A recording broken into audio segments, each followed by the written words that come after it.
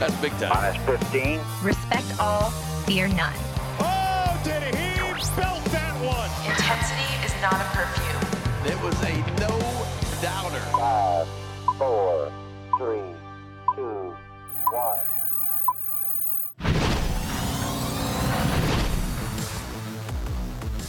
We are up in the bird's nest here at Oriole Park at Camden Yards. I am Brendan Mortensen, joined by Matt Bonaparte. We are once again not on the couches. It is just the two of us here in studio talking about some Orioles baseball. A lot of good Orioles baseball as of late.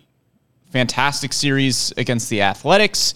Orioles looking to bounce back after a Game 1 loss to the Blue Jays Bones. Of course, we have to start with a softball update. The first softball update that I think we have had in months, because they didn't cancel this time, which is kind of miraculous.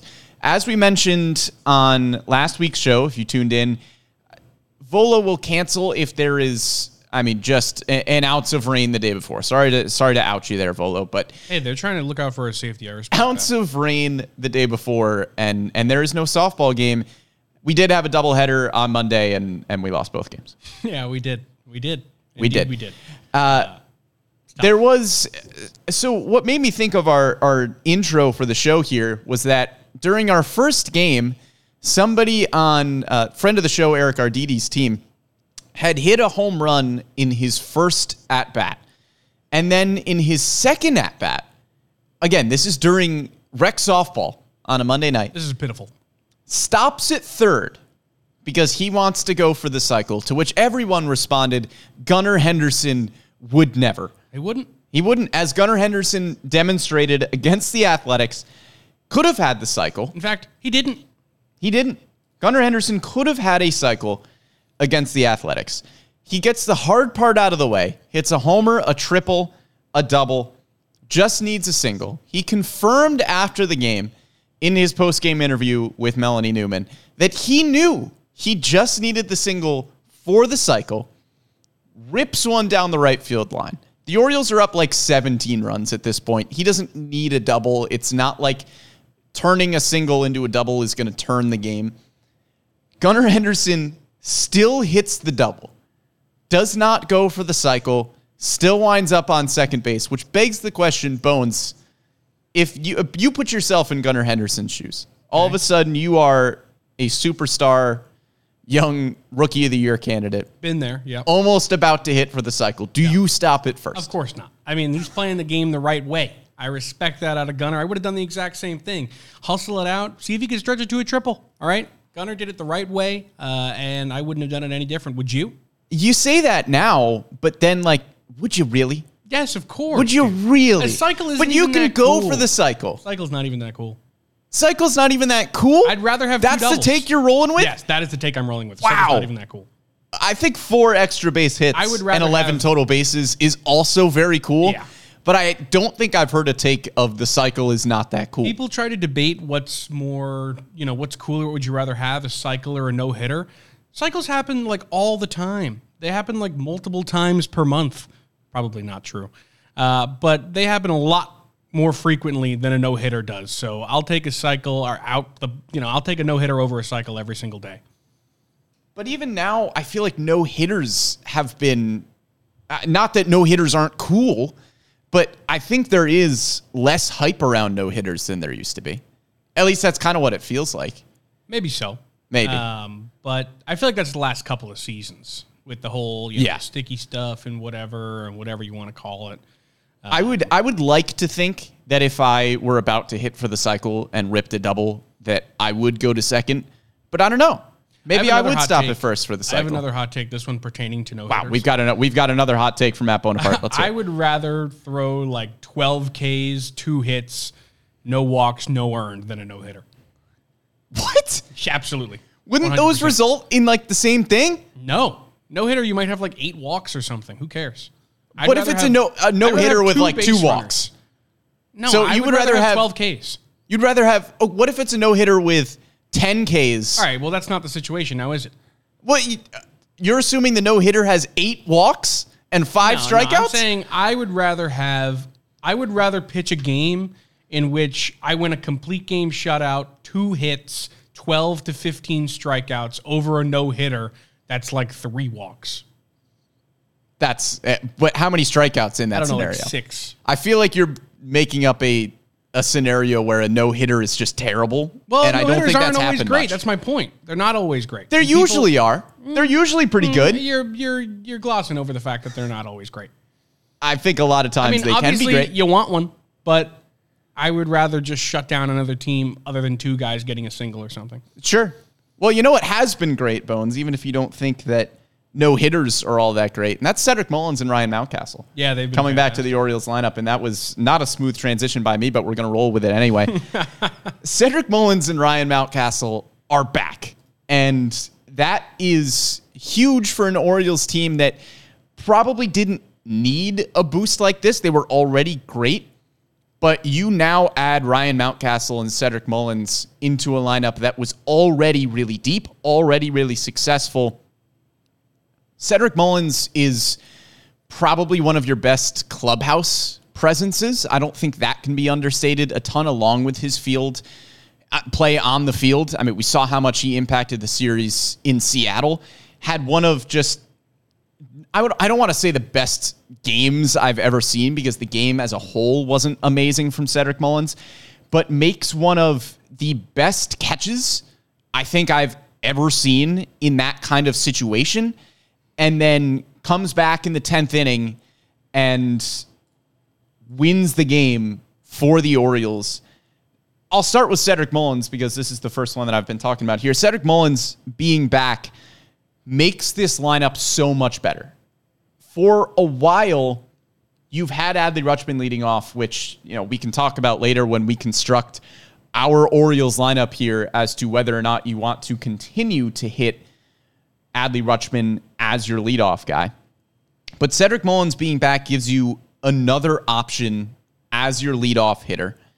He was hitless in his first 2 games back, but has been solid since, hitting over 280 in the 8 games since his return. Of course, we know about the elite center field defense. Having another option at leadoff, somebody who is more of a traditional leadoff hitter, gives you some more of danger on the base paths. It's huge for this Orioles team at this point. Yeah, also I think he brings leadership capabilities and a presence in the dugout and in the clubhouse that is missed if he isn't there.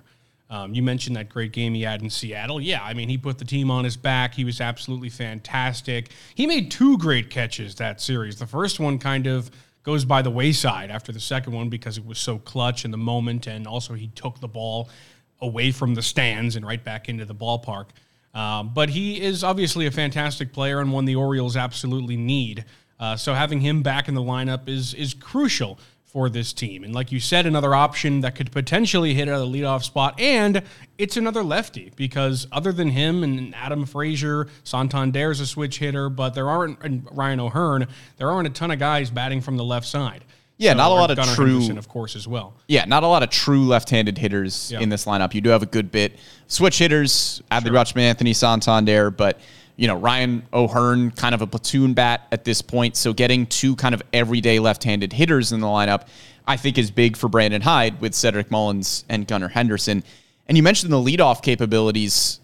If Cedric Mullins keeps hitting in the order where Brandon Hyde has had him with Adley Rutschman at leadoff, Cedric Mullins is a truly elite, like 5 through 7 hitter. Because at this point, if he's not leading off, you have Gunnar Henderson, Anthony Santander, Ryan Mountcastle, Ryan O'Hearn. Some combination of those guys is usually taking up spots 2 through 4 or 5. So if Cedric Mullins is like your 6 hitter, you could potentially have Cedric Mullins and Austin Hayes at like your 6 and 7. 2 guys that have both made all-star teams within the last 3 years. That's an incredibly deep lineup to have that kind of depth towards the bottom of the order. Yeah, for sure. And I think depth for a team like this is incredibly crucial, and something we've seen all year been incredibly crucial for them. Adding Aaron Hicks halfway through the year, having the ability to look at Ryan O'Hearn has been so incredible as well. So having depth for this team has definitely given them a leg up on the competition, and I think is a huge reason while they're sitting here today, one of the best teams in baseball. Yeah, and of course, Cedric Mullins providing the elite center field defense as well. Let's talk about Ryan Mountcastle. Since he has come back from, the bout with vertigo in AAA Norfolk, he has been on another level. Yeah. Ryan Mountcastle, over his last 25 games, hitting right around 400 with an OPS over 1,100. 6 homers, couple of doubles. He's also not striking out as much as Ryan Mountcastle has in the past. He's walking way more than Ryan Mountcastle has in the past. We're used to Ryan Mountcastle having a solid OPS, but that OPS kind of having a bit of a ceiling because he is a very free swinger. And not that you would ever want to take the aggressiveness away from Mountcastle, but to see him get the walk numbers up is really, really encouraging.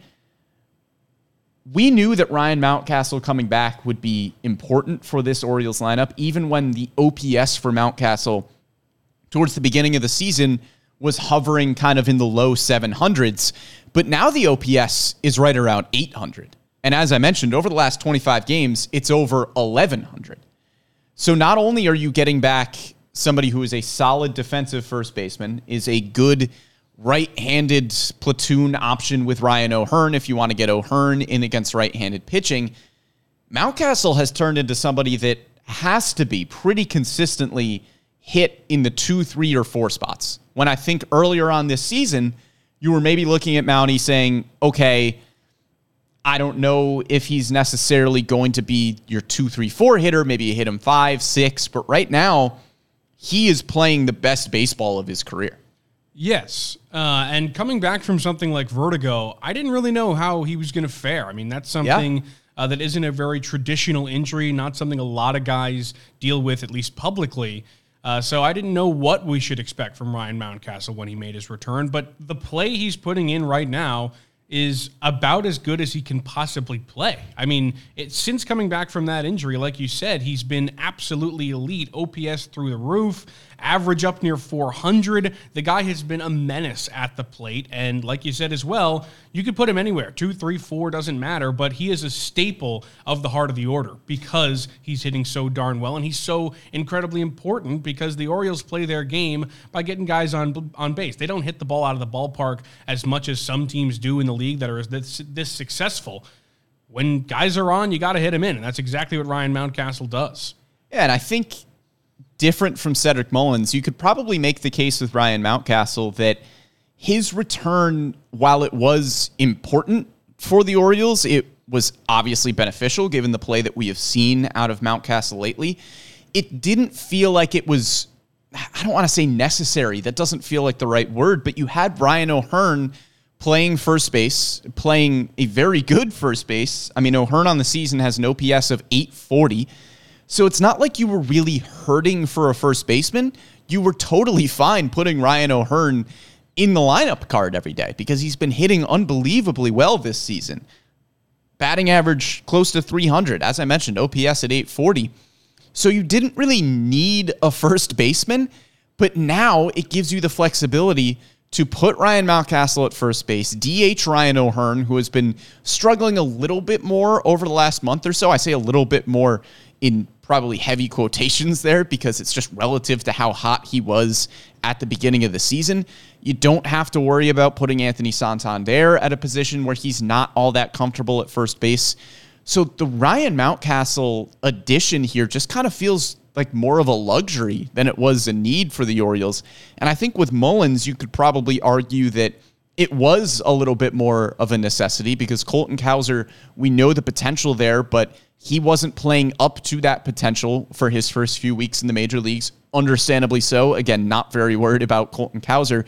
But with Cowser not playing all that well, Aaron Hicks dealing with some injuries, and Ryan McKenna bouncing back and forth between the majors and AAA Norfolk, the Cedric Mullins return did feel pretty necessary. Yeah, absolutely, because his glove is so invaluable and it's irreplaceable. Like you said, Colton Cowser came up, struggled at the plate, and he played.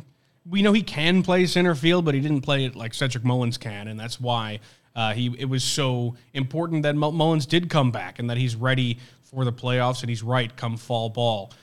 So, of course, both those guys, you're happy they're back, but they're both one a bat, one mainly a glove and a bat, are so incredibly important to this team's playoff run and its longevity throughout this season. And getting two hitters back in the lineup like Cedric Mullins and like Ryan Mountcastle just further goes to show you what kind of depth this team has in general. Because you can go up and down the Orioles stats right now and you find 7-8 hitters who are pretty well above league average.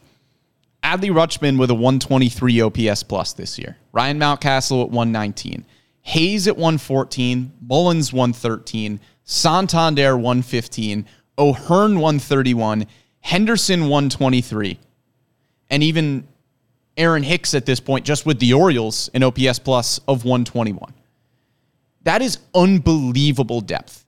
And when we talk about the reasons that the Orioles have been successful this season, I think the return of Mullins and Mountcastle just further demonstrates the point that this team is really, really good right now, not because they have superstars offensively. They do have stars with Adley Rutschman and Gunnar Henderson chief among them. Those guys are stars in this league. We know that they have such a bright future. But Adley Rutschman has an OPS of 799. Gunnar Henderson's at 810. Those are very good numbers for an OPS, but those aren't, elite MVP type of numbers. It's not like the Orioles are being carried by one individual guy offensively. The reason that they have been so good just overall at the plate this year is because of the depth that they have, because you go up and down the lineup card and you see a lot of OPS numbers, at least starting with a 7. You got a few with an 8. That's just really good depth. And now you bring back two hitters, one of them a former All-Star in Cedric Mullins, and then Ryan Mountcastle, who has been on a tear. This is just continuing their prowess in that area. Yeah, and also shows their ability to get stuff out of guys that other teams weren't capable of. I mean, Ryan O'Hearn being let go from the Royals, he was given up on by Kansas City. And the Orioles said, we know we can do something with that bat. And they brought him in and did exactly that. Same story with Aaron Hicks. The Yankees gave up on him, and the Orioles knew they could still get something out of his bat, and they did just the same. So it also highlights their ability within their depth to get guys who a lot of teams in the league probably think are done and turn them into guys with, like you said, above average OPS pluses, which in this league is not, a given. So they're able to get stuff out of guys that other teams aren't, and that's why you become a playoff caliber team. Right. And it presents a really good problem to have if you're Brandon Hyde, which is you have a lot of great talent on this team right now. Where is everybody going to go in a lineup? So Matt thought today we would go through a little exercise here of trying to construct our Orioles lineup.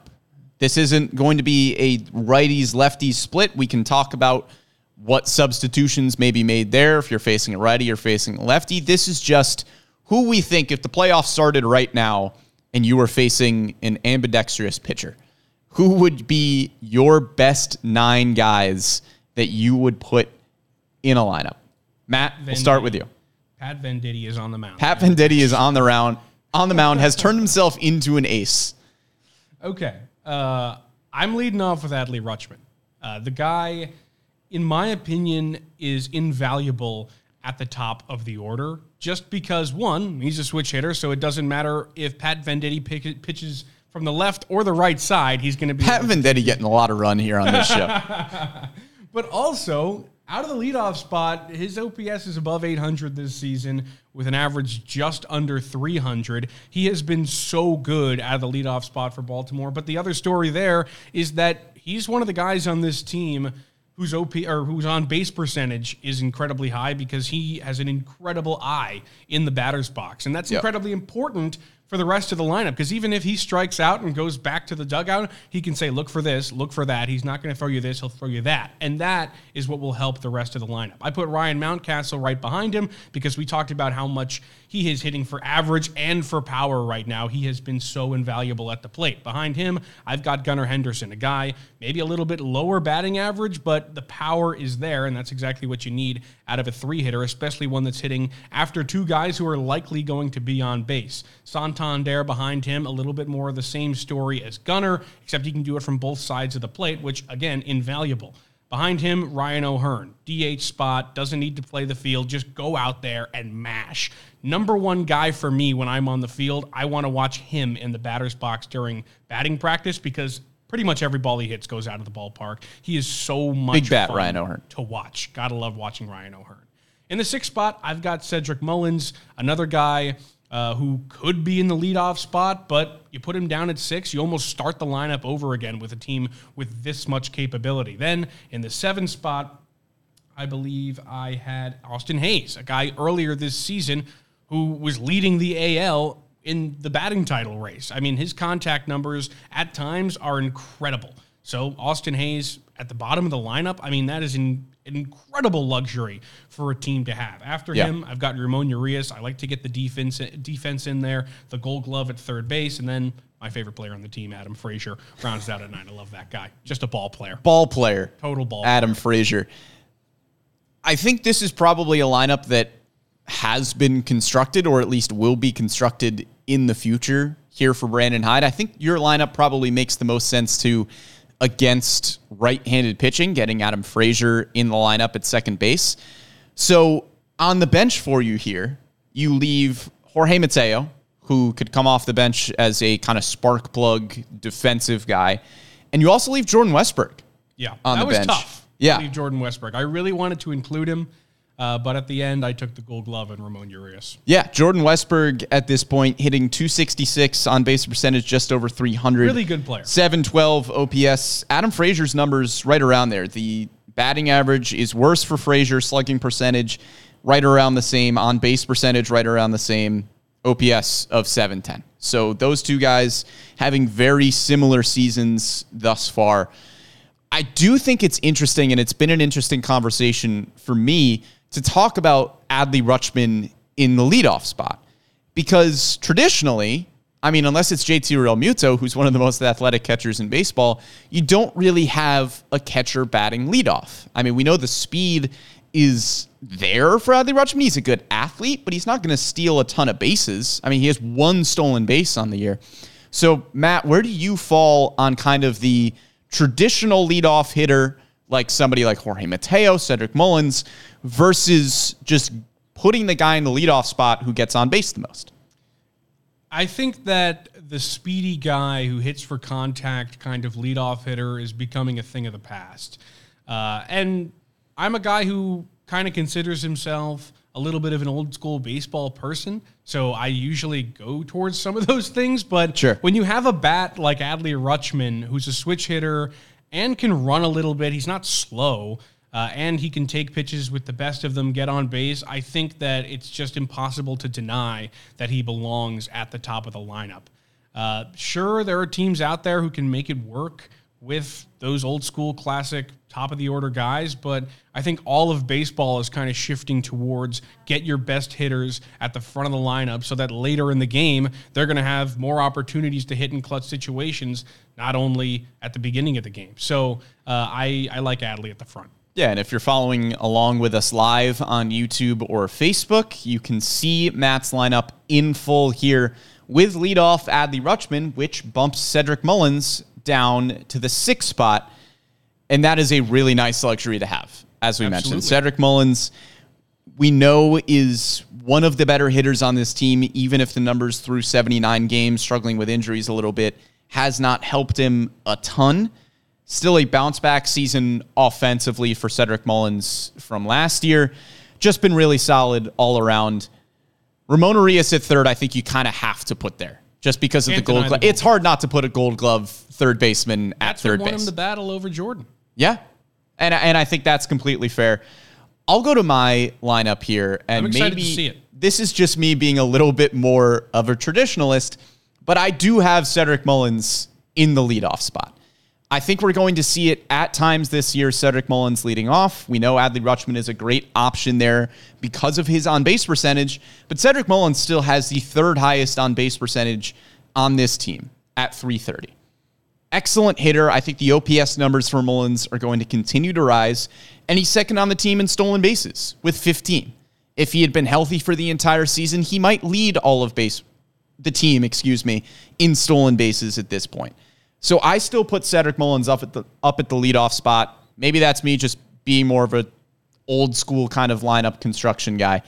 Adley Rutschman and Gunnar Henderson, I think, are the two best pure hitters on this team. That's why they go 2 and 3, driving in Cedric Mullins. Ryan Mountcastle, as we mentioned, been on an absolute heater. I put him 4th, followed by Anthony Santander. I think those are two of the better pure power hitters on this team outside of Gunnar Henderson. And then I tried to vary the right and left a little bit. So I've got Santander, the switch hitter, batting 5th. Austin Hayes, right-handed hitter, batting 6th. Ryan O'Hearn, the lefty, batting 7th. And then I've got Jordan Westberg in at second base over Adam Frazier. Maybe with a right-handed pitcher on the mound, I would go with Frazier over Westberg. But Westberg just feels like kind of a spark plug at this point. It's hard for me to take Westberg out of the lineup, given what we've seen from him recently. The defense, if you look at outs above average, has been a little bit better than Adam Frazier this year, which is kind of weird because coming into the season, Adam Frazier, traditionally a very, very good fielder, was not as good defensively, at least in terms of the advanced metrics that we were expecting from Frazier. So I put Westberg in there, and then, again, have to put Ramon Urias in the lineup somewhere at third base. Won a Gold Glove last year. Best defensive run saved at that position in the American League a season ago. He's got to be in the lineup for me. Yeah, I don't hate that at all. I think the thing I like about your lineup the most is O'Hearn in the 7 spot. You get that pop down. Nice little 840 OPS in the 7 spot. That's solid. Absolutely. The 5 and 6 guys set the table, and he knocks them in. I like that. I think that totally can work. And I agree with you that Westberg kind of acts like a spark plug at times, and he gets it done late in the game. So I like Westberg. Again, he probably could have gone either way in my lineup, ended up going Frazier and Urias instead, but I think Westberg's a really good pick as well. So the two guys that did not make our starting lineups here that have played a good chunk of games for the Orioles this season, Jorge Mateo has played in 98 games for the Orioles. The bat with the OPS just over 600, I don't think for me warranted, a starting spot in this lineup. However, Jorge Mateo very much falls under the category of if he turns into somebody that you can either platoon against left-handed pitching or just put into the game as a defensive replacement or as a pinch runner, he is incredibly valuable in that role. Yeah, incredibly. His speed is pretty much second to none in the majors. So, that's where, and obviously his glove is incredible as well. So that's where you have to consider him. But up the middle, I don't know. There's something about Gunnar I really love at shortstop. Yeah. That I just couldn't deny, of course. But Westberg's bat, Mateo's bat. There we go. Is the thing that holds him behind a little bit. Yeah. But I also thought about adding Aaron Hicks into this lineup potentially. He was a guy, a switch hitter, of course, who has plenty of pop at the bat from both sides. He's a guy who I definitely considered because this is obviously a fully healthy lineup. But ended up not going with. Did you think about him? Yeah, I did. And the other guy that I thought about, if we were going with a pure, if we had made more lineups here and constructed some against left-handed pitching, against right-handed pitching, I think James McCann makes my lineup McCann too. Against left-handed pitching. And at this point, if we're just talking about a game in August, I know this is kind of a theoretical scenario, any given day sort of thing, but if we're talking about constructing a lineup in August, James McCann has to be in it. Yeah. 10 games in August for McCann. He's hitting .464 with a .515 on-base percentage, .714 slugging, and an OPS over 1,200. He's got 5 extra base hits in 10 games. So if I'm making a lineup tomorrow, if I'm making a lineup for tonight, it's hard to not put James McCann in the lineup right now. Yeah, how about his revenge series against the Mets? I mean, the guy was on another planet. He's also a very good defensive catcher. So McCann, definitely somebody I considered as well, but end of the day, when I was looking at that DH spot, I'm not going against Mr. O'Hearn. Yeah, it's hard to find spots to fit all of these guys, which was kind of the purpose of the exercise of trying to make the lineup here. Because when you're talking about a full-strength Orioles team, if we're assuming that Aaron Hicks is healthy, I mean, Aaron Hicks has been outstanding for the Orioles this year. OPS close to 800, switch hitter, plays a solid defensive center field. But you're not going to put him in center field over Cedric Mullins right now defensively. No, you're not going to put him in left field over Austin Hayes defensively. Okay, so maybe you put him in right field over Anthony Santander because maybe you feel like it's an upgrade defensively there, which bumps Anthony Santander to DH. Great. You bump in Ryan O'Hearn's 840 OPS out of the lineup? Absolutely not. You can't, right? You're going to bump Anthony Santander to first base and take Ryan Mountcastle out of the lineup? No shot. No. So I think Aaron Hicks, once we get down the line here and hopefully everybody is healthy as the Orioles gear up for the playoffs, I think there are a lot of guys. I would put Mateo, Hicks, and probably Ryan O'Hearn in this category. James McCann as well. Of guys who may not be in the lineup every single day, but that kind of increases their value, if that makes sense. Because if they fill a specific role, they are incredibly good at that role. Jorge Mateo, as I mentioned, fantastic defensive replacement. Was a Gold Glove snub last year at shortstop. Defense hasn't been as solid this season, but we know what he can do at that position.